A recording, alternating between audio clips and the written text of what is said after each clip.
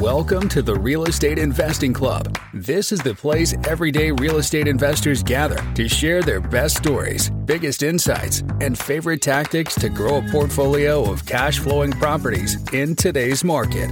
Here's your host, Gabe Peterson.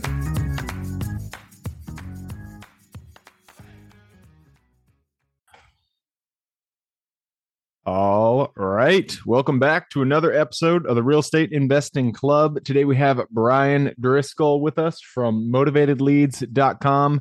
They are experts at off-market lead generation, which is the first step in any good deal that I've bought at least. So I am super excited to jump into this. Bryan, thank you very much for hopping on the show. Hey, thanks, Gabe. Glad to be here. Absolutely. I told you before we got on here, we like to start with stories. We like to hear how people got to where they are today. So why don't you take us back to the beginning of your story? How'd you get into real estate? Yeah, sure thing. So I got into real estate about 8 years ago. I bought a property on Craigslist. Nice. Yeah, it was sweet. It was my first deal. It was like 30 grand. Okay. Hell yeah. So I get into this property. I'm going through and I get to the closing table. I'm like, holy crap, it's a $15,000 wholesale fee. And I'm just getting introduced like to what's going on. I'm like, geez, oh man. And I have a marketing background. So I'm like, well, maybe I should start marketing for my own deals. So on that first deal I did, though, I found out this place literally, when you went into it, the bathroom, you turned the tub on, it rained in the basement. I had to replace. Never a good sign. Yeah, it was. Luckily, I bought it right. Like the numbers made sense. So even after replacing all the plumbing, everything like that, it turned out. But that's my introduction. I got into it doing that way. And I buy and hold. So I just buy junkers like that. Primarily, I try to buy them a little bit nicer than that now, though. Yeah. I fix them up. That's a big lift. It is, yeah. So, and I just, I buy them. I rehab out of them. I pull my cash back out and I just do it again. And I only buy in my zip code. So I keep it really, really close to wow. One zip code. Wow. That is very small. But I mean, if you know one zip code, but like the back of your hand, then you're definitely going to get all those deals and you're going to know which ones you shouldn't be buying. So there's a benefit to that. Real quick, you said you that first deal you bought it for $30,000 and you bought it from a wholesaler. So half of that $30,000 was they had it under contract for $15,000. Yeah, they got it like super cheap. It was like it might have been like $35,000 or something. It was cheap. Okay, either way, yeah, still. Yeah, and this was back in the day too. Yeah. What year was this? When did you get started? Probably about 8-9 years ago. So what's that? Yeah. Like 2015, 2014. Nice. Right on, man. So you got into the flip side of things, and you were flipping business. You were flipping houses. You're basically doing the BRRRR method as you went along. At what point did you change gears and you're like, you know what? I fucking kick ass at this marketing stuff. It's time to open my own digital marketing shop. Yeah, you know what? It's actually backwards. I've been doing digital since like 2000. Oh, okay. So what I do is I buy properties out of my profits in the marketing side, and that's where I get the buy and hold. But where I transitioned into real estate was with that deal. I'm like, I'm used to dealing with like national and international, like e-commerce and big companies. Like, well, I'm paying this. Why not just market for myself for deals? So I slapped up a Carrot website just to see, like, can I get leads locally? How easy it is or how competitive? And I crushed it. Then we saw a need, so I came into this space, and we transitioned the whole business into only dealing with real estate investors about 3 years ago. Oh, nice. So you already had a digital marketing agency set up, and then you just realized that real estate investors really need digital marketers, and so you just kind of pivoted and aimed your business in that direction. Exactly. Yeah, and it was way easier too, because marketing in one city is way easier than marketing for the country. Yeah, that was Jews or something. That was actually one of my first mistakes. You make so many mistakes along the road, but one of the first ones that I made was I also was in e-commerce for a bit, so I got pretty good at digital marketing. And then and I decided when I wanted to focus on real estate, I was like, I'm just gonna market to the entire country, and I'm gonna get all of the houses out there. Yeah. Big mistake. Don't do that. It's not a good idea. Having to learn all those metros, you never know what's a good deal. So you guys are focused entirely on fix and flips.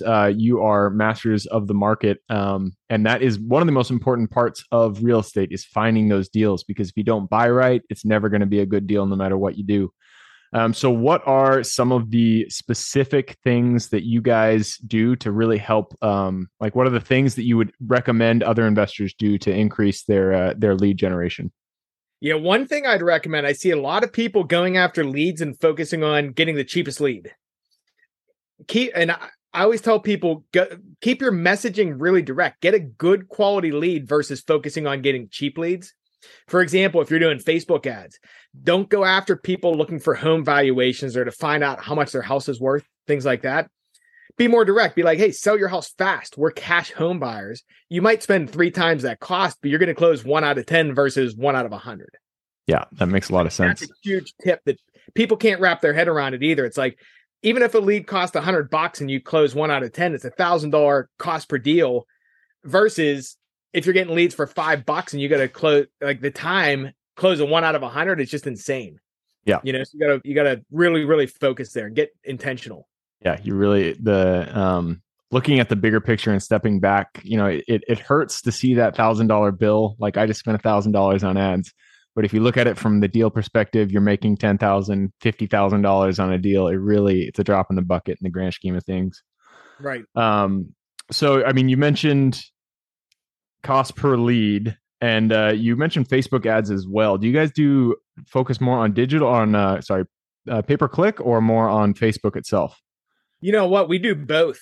So I do Google pay-per-click, Facebook, and SEO. So that you're hitting different audiences on each. Okay. Like you figure on Google, it's real intentional. People are searching, need to sell my house or cash home buyers in Pittsburgh or whatever. The cost per click's really expensive, but you have that high intent there. And then Facebook, you're kind of interrupting people's day. You're targeting them based on their behavior, but they work really well together too with retargeting. Like Google, someone might find your website and then they don't fill out the form, but then you retarget them on Facebook. Yep, that makes sense.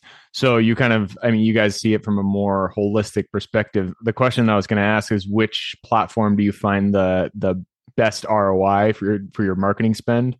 But it sounds like from your guys' perspective, you can't really divest social ads from pay-per-click ads or anything like that. They kind of work in tandem with each other. They do. They work in tandem. Facebook's going to get you a cheaper lead cost. But if you're looking holistically, you need to look at the attribution. Like, where is the traffic first coming from? Like, are they coming from Google? We use a software called Hyros. But anyone looking at attribution, you want to find out if somebody clicks Google ad, comes to your website and leaves, comes back through Facebook through retargeting, where do you need to scale? A lot of people think Facebook's crushing it, which meanwhile, Facebook's just retargeting. Google is where you need to increase your ad spend. So we look at all those types of things there. So the whole funnel, if I was going to pick one, though, if someone was just starting out, I'd probably start on Facebook though, just because you can dip your feet in a lot cheaper. That makes sense. What is, I know every single market is completely different, but if you just take your own market, for example, what is the cost per lead that you guys are seeing on Facebook? Average cost per lead is about $125, $150, give or take. $150 or $1.25? No, like $100, $150. $150, really? Yeah, that brings up a good thing too. You can do lead forms and get leads for about $5, which is where you have your ad, someone clicks it, Facebook automatically pops your info, and they call that done. Oh, but they're really low quality.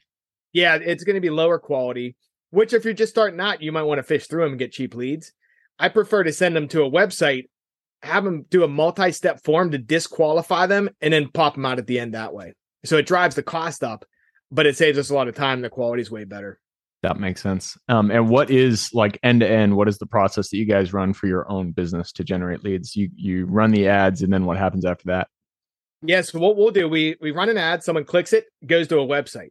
We ask them their first information like name, phone number, email, address. Then we're going to ask them after they submit that, why they want to sell, how fast, how much work does it need, things like that.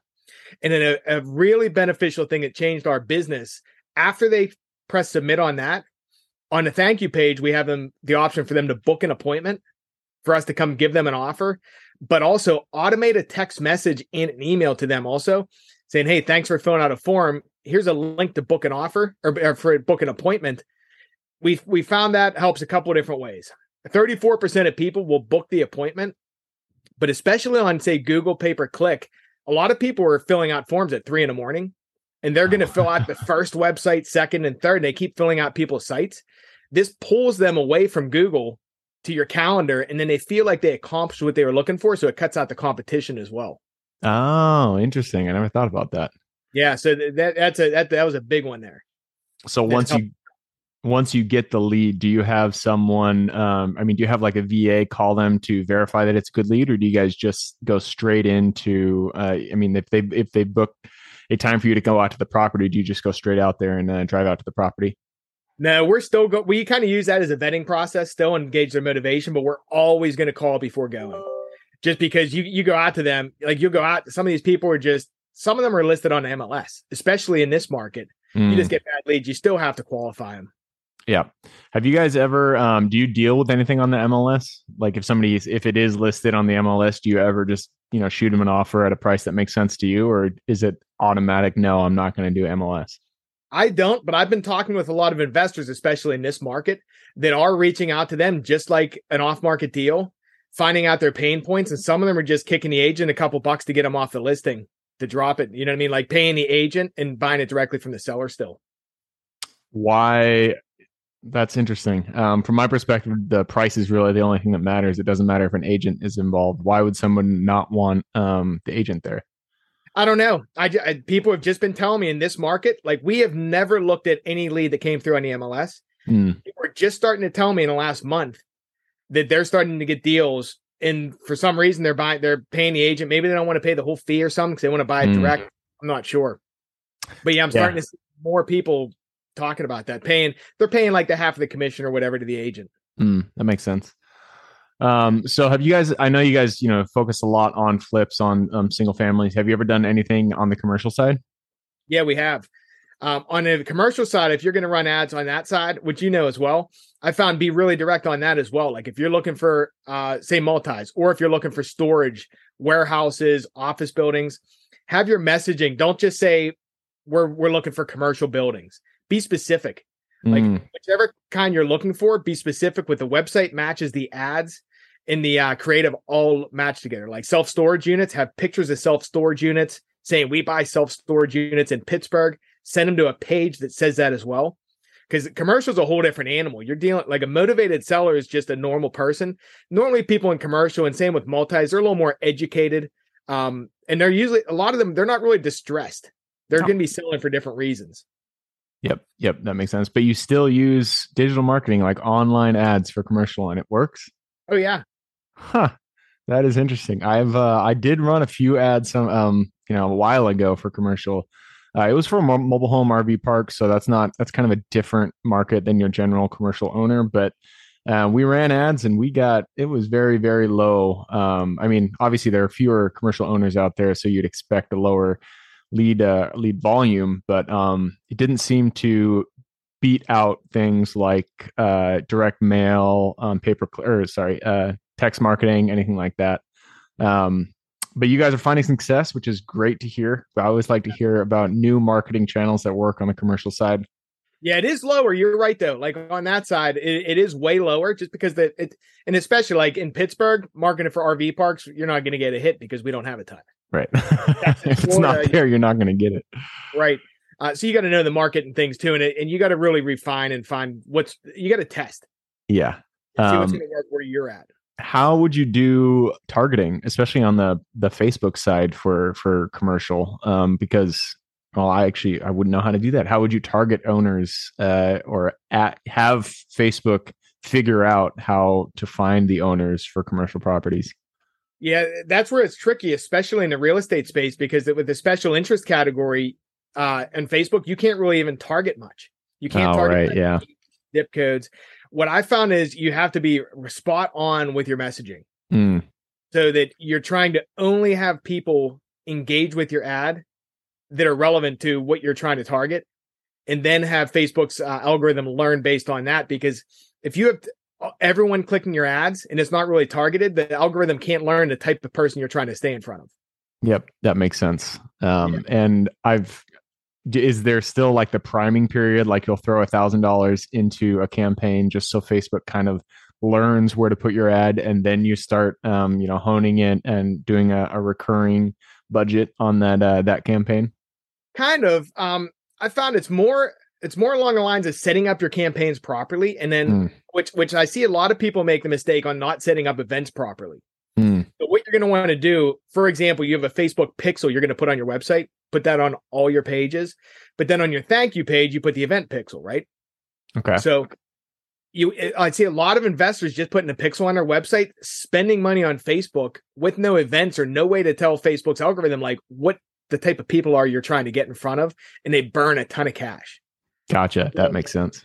Yeah, so I'm more looking at a couple different things. Like if I'm running ads, I'm looking at the cost per click just to see if our ads are actually getting people to click them, like if they convert. And then if we have an acceptable cost per click and no one's filling out a form on our website, maybe our landing page sucks. Or maybe we're just targeting a niche like targeting RV parks in Pittsburgh. Like you're just not going to get leads, Yeah. Kind of looking at it those ways. So you're really looking down the funnel and figuring out where the chain is breaking. What is the weak link? What needs to be fixed next? Exactly. That makes a lot of sense. Right on. Well, hey, I just took a peek at the clock. We have gone through our 15 minutes, so it's time to jump into the quick question round. Are you ready? Ready. Let's do it. Starts with books. I'm a big bookie, so give me 2 recommendations, one for general life wisdom and one for real estate specific. General life wisdom, I would say my top book, Richest Man in Babylon. Oof, good one. Yeah, that one. And for real estate, I always like Ron LeGrand stuff. Okay. That's what got me into it. He's an old timer, but the fundamentals still stay the same. Yeah. I never read Ron LeGrand. I've heard good things. Richest Man in Babylon, though, that was a good book. I love wisdom books that don't just say it. They like go through a story and try to really illustrate it. And I feel like that's what Richest Man in Babylon did pretty well. Yeah, there's one page, the 5 Laws of Gold will change. That changed my life. Just any business decision, I hit those 5 laws. And if it makes sense, like if they pass, you're good. And if not, you pass. Yep. I'm going to have to revisit that one. I read it so long ago. I don't remember what they are, but I'm sure they're good. But I'm going to move us on to the next question. This is for your younger self. So if you could go back to the Bryan who is just getting started in real estate, let's say just getting started in digital marketing. He hadn't even bought that $30,000 house 8 years ago. Go back to him, look him in the eye, give him one piece of advice moving forward. Don't drink. Yeah, that's good. You're the first person surprisingly to say that, but that is a good advice that many older people wish they would have told to their younger selves. Nothing good ever came from that in my younger years. Yep. I could second that one. It's fun in the moment, but it's just not worth it. Right. Moving on. Next question. This is your Superman strength. All of us are gifted with strengths that we uniquely give this world. So what is your Superman strength? My strength, I'd probably say the willing to keep failing and keep going on and help other people while other people not make the same mistakes. I'm learning while failing. Yep. Persisting even when you get hit in the face. That is a strength, especially in real estate, because that's going to happen to you more than once. Next question is mentors. None of us are islands. We all stand on the shoulders of giants. So who is one mentor who has contributed significantly to your career today? Yeah, I'd probably say my father, bringing me up to learn how to get punched in the face so many times. So many fathers. That is a good lesson to teach your son, is just to be able to get hit and then keep going on. Oh, yeah. Next question. This is tools. Tools form the backbone of all of our businesses. So what is one tool that you use every single day? It's our CRM. I use Go High Level. Go High Level. I haven't heard that one before. Yeah, it's pretty good. It does CRM, but also text, email, drips, all that kind of stuff, all in one place. Nice. I'll have to check that one out, because I am considering other platforms out there. And that leads us to the second to last question. This is the United States. It's a big place, a lot of opportunity out there, a lot of square miles to buy. You said you buy in one zip code. So this is probably going to be a pretty easy question for you to answer. What is the metro that you are most excited about investing in today? Yeah, it's my zip code, really. And you don't go out of that one zip code. That's really impressive. Yeah, you know why? It's not necessarily because I know the market. It's just because I'm so busy in my business, I don't have time to drive and look at the property. So I kind of like keep it really narrow. That makes a lot of sense. Yeah, I mean, I see some places booming, like Florida's booming right now. Every other person that comes on this podcast, they name one metro in Florida. It's like Tampa, Fort Lauderdale, Fort Myers, anything out there. Florida, people love Florida, but I'm with you. Staying near where you live there's a lot more benefit to it than just the dollar signs. I've been buying nationally commercial, and I'm just tired of flying everywhere, man. I just don't want to get in on another plane. I want to like be able to take my car down to my property. It's a lot easier that way. Right. Right on. That leads us to the very last question. This is for the listeners. You've given us a lot of good advice. I'm sure people want to reach out, maybe get involved with your motivatedleads.com real estate digital marketing. So what is the best way for them to get in contact with you? Yeah, best way, go to motivated-leads.com. Just fill out a form or give us a call.